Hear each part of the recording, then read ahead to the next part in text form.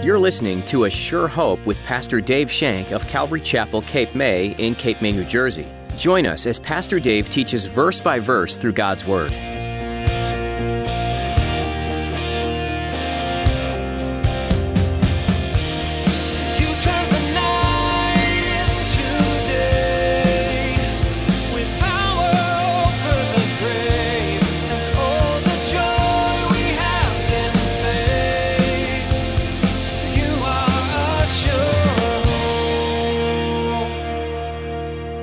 Creation's finished. It's not ongoing. It's not continually happening. It's not a process, even though God is involved in His creation. And this should put to rest the evolution issue. It doesn't continue. Creation is done. It's over. So let's put all these thoughts together before my mind explodes. Jesus Christ is the Word, the Logos of God. Jesus Christ is eternal. Jesus Christ is God. And Jesus Christ is Creator. Are you wrapping your brains around this, folks? It's hard to understand something that's always existed. Your mind's been trained to learn that something begins and ends, but God doesn't exist within those confines. Today, Pastor Dave explores the first few verses of this book by honing in on the fact that Jesus existed as God before He came as man. Now, here's Pastor Dave in the book of John chapter 1 as he begins his message, The Word.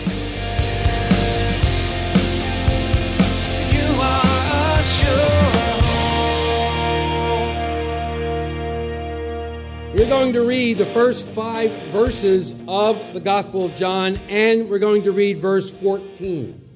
So, verse 5 verses of the Gospel of John and verse 14. So if you want to follow along as I read aloud, you want to read silently, Gospel of John, verse 1.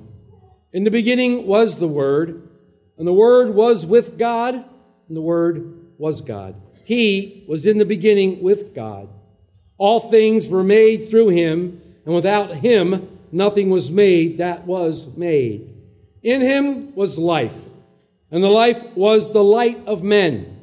And the light shines in the darkness, and the darkness did not comprehend it. Slide down to verse 14. And the Word became flesh and dwelt among us, and we beheld His glory, the glory as of the only begotten of the Father, full of grace and truth. David's son, now King Solomon, built the temple. Finally, the temple is built. And you can read about it in 1 Kings chapter 8. The temple is built, and he is going to dedicate the temple. And he makes a very interesting statement as he gets ready to dedicate the temple. In fact, it's a question. He says in 1 Kings 8:27a, will God indeed dwell on the earth? Will God indeed dwell on the earth? What a question. Why would he ask such a question? Why would Solomon speak? Well, I can see 3 reasons. Number 1, we know through scriptures, because those of you who were with us as we went through the book of Exodus, we know that God's glory dwelt in the tabernacle where the ark was between the cherubim. God's glory dwelt there. You can find that in Exodus 40, verse 34. We know that God's glory dwelt in the temple that Solomon indeed built. You can find that in 1 Kings 8, verses 10 and 11. But Ezekiel tells us that because of Israel's disobedience, God's glory left. God's glory left the nation and departed from them. Solomon was asking, will God ever dwell on earth with men again? Something glorious happened. The most glorious event that ever took place. The glory of God did return. And God did come once again to His people. But this time He came as a man. He came in person as the only begotten Son of God. John says, this is what I want you to know. This is why I'm writing this gospel to you. You see, there were 4 gospels, you know that. And in each gospel, we have a snapshot of the Lord's life on earth. And you put them all together, you get a much larger picture. But no biography could be written. Even John says that. At the end of his gospel, in chapter 21, in the very, very last verse, he says, and there are so many other things that Jesus did, which if they were written one by one, I suppose that even the world itself could not contain the books that would be written. Amen. You gotta laugh. It always tickles me when I read the New King James and John is writing about, especially during the resurrection, when John says, and the apostle, the one who Jesus loved, as he talks about himself. I like that. I really do. You know what, folks? You should put your name in there. You should be able to say your name, the one who Jesus loves. I think that's a cool thing. But I like John about that. But he comes to he takes a different route altogether. This beloved disciple now writes to both the Jews and the Gentiles alike, and he presents Jesus as none other than the Son of God. And John, I love the man, pulls no punches. He pulls no punches. Now, how do we know that he wrote to the Gentiles? Well, we surmise this because when you look at his gospel, all of the Jewish traditions and customs John explains. So it's naturally, if he's writing to Gentiles, they wouldn't know the Jewish customs, so he had to explain them. But to the Jews, he claims that Jesus not only fulfilled all of the Old Testament prophecies, but Jesus fulfilled the types. And we've studied the types. Remember when we were talking in Judges, we were talking in Ruth, we were the types, various types in the Old Testament. Jesus fulfilled them. John's going to say that Jesus is the Lamb of God. John's going to say Jesus is the ladder from heaven. Jesus is the new temple. Jesus does give new birth. Jesus is the serpent lifted up in the wilderness. And Jesus is the bread of God that came down from heaven. Jesus fulfilled these types. And whereas the first three Gospels describe the events in the life of Jesus, and John does as well, but John goes another step further. John records the meaning of these events. For example, all four Gospels talk about the feeding of the 5,000. A beautiful, beautiful thing. But only John records Jesus' sermon about the bread of life, which followed the miracle. So see, something happens, John explains why it happened. John had great insight, and of course, being led by the Holy Spirit. John followed the Holy Spirit to the T. But there's one major theme throughout the epistle, and it appears over and over and over again. We've already talked about it, but to prove that I'm not making it up, if you look at John 20 in verses 30 and 31, John writes this, verse 30 in chapter 20. And truly Jesus did many other signs in the presence of his disciples, which are not written in this book. But these things, in other words, the things that I have written to you, that you may believe that Jesus is the Christ, the Son of God, and that believing you may have life in his name. Amen. This is why John wrote his gospel. I had already explained that to you. John is writing to Jews and Gentiles. He wants to convey to them that Jesus is the Son of God, and committing your life to him, you will have eternal life. Now, you probably know people, I do, and I'm sure you do too, who tell you that nowhere in the Bible does it say that Jesus is God. There are those people who will firmly stand upon that, and they say, nowhere in the Bible does it definitively say that Jesus is God. Well, I have an answer to them. Hogwash. Hogwash. Obviously, they've never read the first 5 verses of John's gospel. They've never read and studied the first 5 verses, let alone verse 14. In this chapter alone, the apostle records these various titles of Jesus Christ that clearly identify him as the one true eternal God, coexistent, co-equal. In fact, as we begin our study in the first verse, in fact, verse 1a, there's 2 of them there. In this verse, we see Christ the Word. In the beginning was the Word. John uses the Greek word logos. Logos denotes an expression of thought. And in this term is used in a very personal way. And it becomes the title for the Son of God, the Word. And it's substantiated by all the other statements as we go down in this chapter. And I'm going to prove it to you. Now, when we speak, we use words to reveal to others our hearts and our minds. Sometimes we shouldn't speak and reveal those things, but we do. When Jesus spoke, Jesus was God's word. And when he spoke, he revealed the heart and mind of God. We know that words are composed of letters. One of Jesus' name is the Alpha and the Omega, the Greek alphabet, beginning and the end. First and last letters. We know that. And I think you guys probably read this today in the class of Hebrews. Let me read you Hebrews 1-3. God, who at various times and in various ways spoke in past to the fathers by the prophets, has in these days, these last days, spoken to us by his Son, whom he has appointed heir to all things, through whom also he made the world, who being the brightness of his glory and the express image of his person, and upholding all things by the word of his power, when he had himself purged of our sins, sat down at the right hand of the majesty on high. Jesus is God's last spoken words to mankind. Jesus is God's last spoken words to mankind. It's the climax of divine revelation. Jesus is the climax of God's divine revelation. And the Greek word logos is extremely important to us. See, the Greeks, they're all about philosophy. And they developed this philosophy on the assumption that the logos, the word, was the foundation of everything in the earth. The word was the foundation of everything on the earth. And according to Plato, the earth was simply a shadow of the reality of the logos that existed somewhere in the heavens. Now, the Jews took it a step further.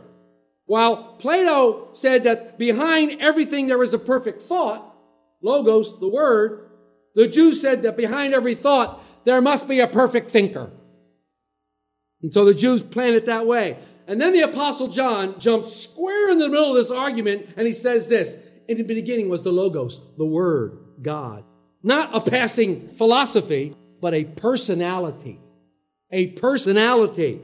In the beginning was the logos, the perfection, and the thinker. In the beginning was the logos.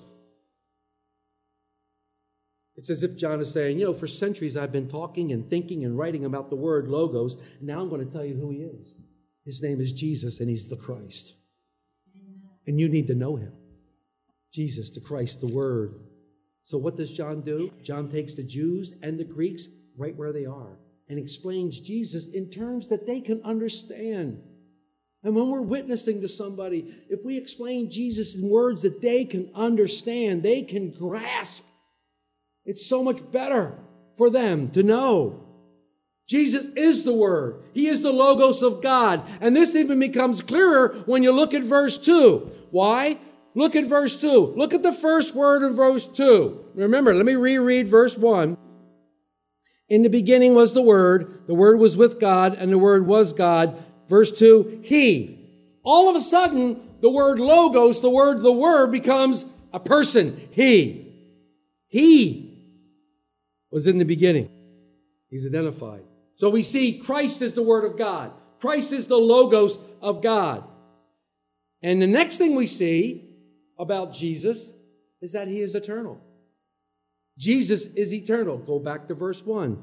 In the beginning was the Word. Jesus was there in the beginning.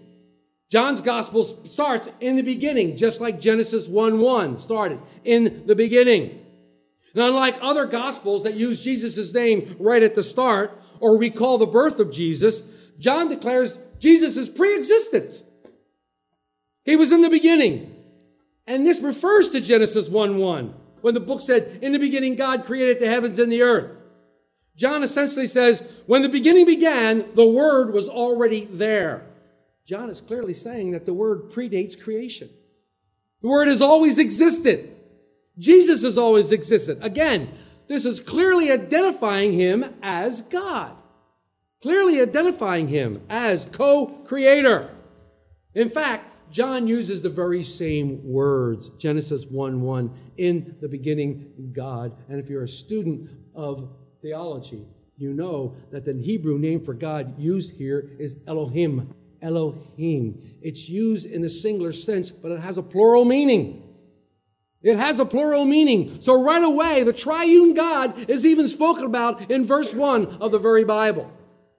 Jesus existed in the beginning, not because he was created, but because he is internal.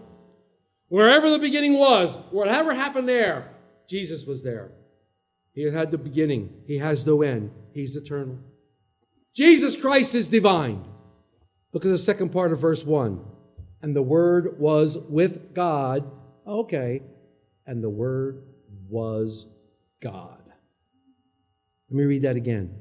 And the Word was with God, and the Word was God. Here you see Jesus' divinity, his deity. John declares that not only Jesus is the Word, the Logos of God, not only is he eternal, pre-existing all things, he goes so much deeper and says Jesus is God. The Word was with God in the beginning, he was with God, and now he is God. Again, in verse 2, he was in the beginning with God. The pronoun he. What a powerful declaration of Christ's deity. What a powerful declaration. It's so plain.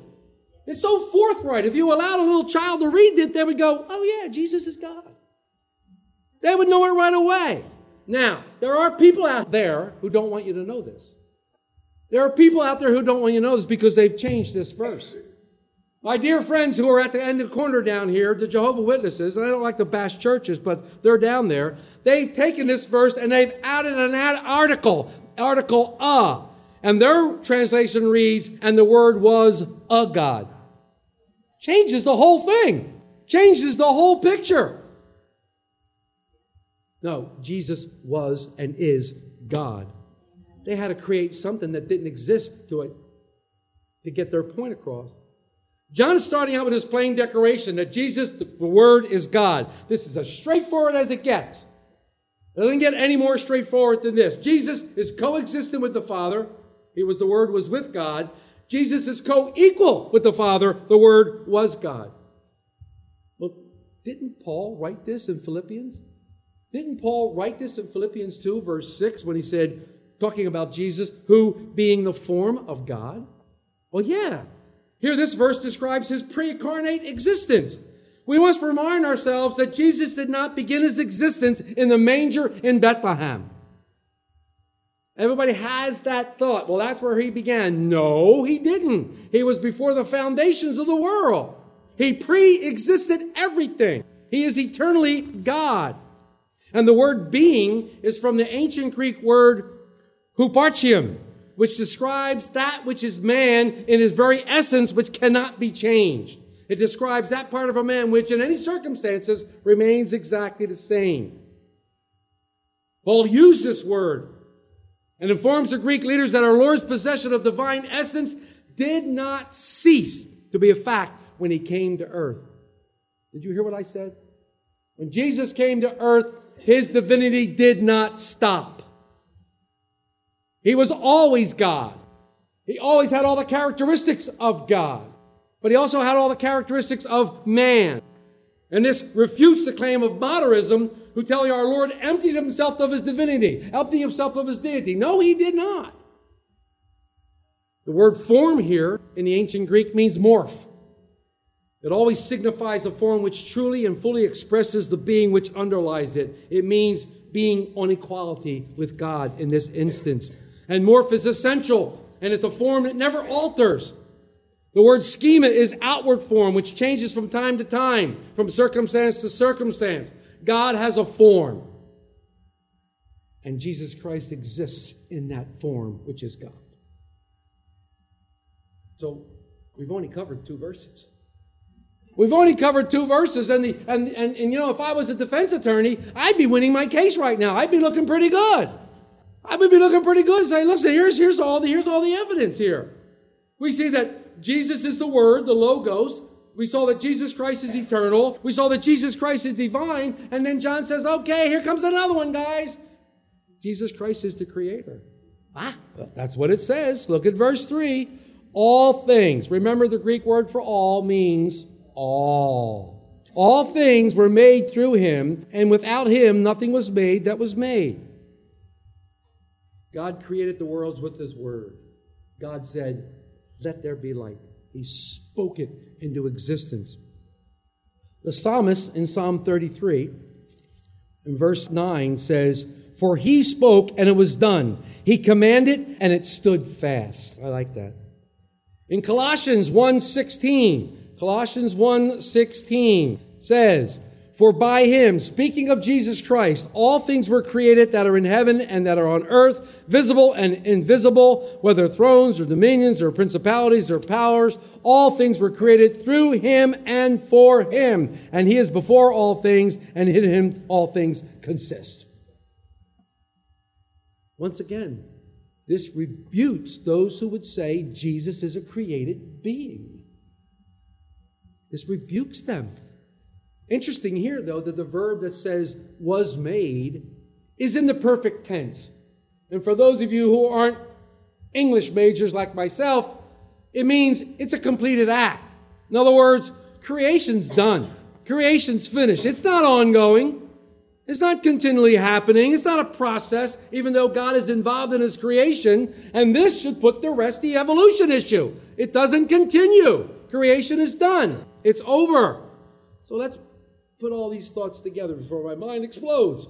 Jesus Christ is the Word, the Logos of God. Jesus Christ is eternal. Jesus Christ is God. And Jesus Christ is Creator. Are you wrapping your brains around this, folks? Are you wrapping your head around what John's trying to say? And we've only done 3 verses. Well, let's do another. In verse 4, John makes another claim. In him was life, and the life was the light of men. So now we see Christ is life. Now, we're going to find that there are many, many key issues in the Gospel of John. That's why I love the Gospel of John. It's so intertwined. It is so exciting. I'm very excited about being able to teach it. But life is a key issue in John's Gospel. He mentions it no less than 36 times. We know that there are 4 essentials to life. When we agree upon these, light, air, water, and food. Can we agree upon those? If you don't have light, air, water, and food, eventually you'll die. We can agree upon that, right? Jesus, according to the Gospel of John, is every one of these. Jesus is every one of these. John 8:12 says, he is the life and the light of the world.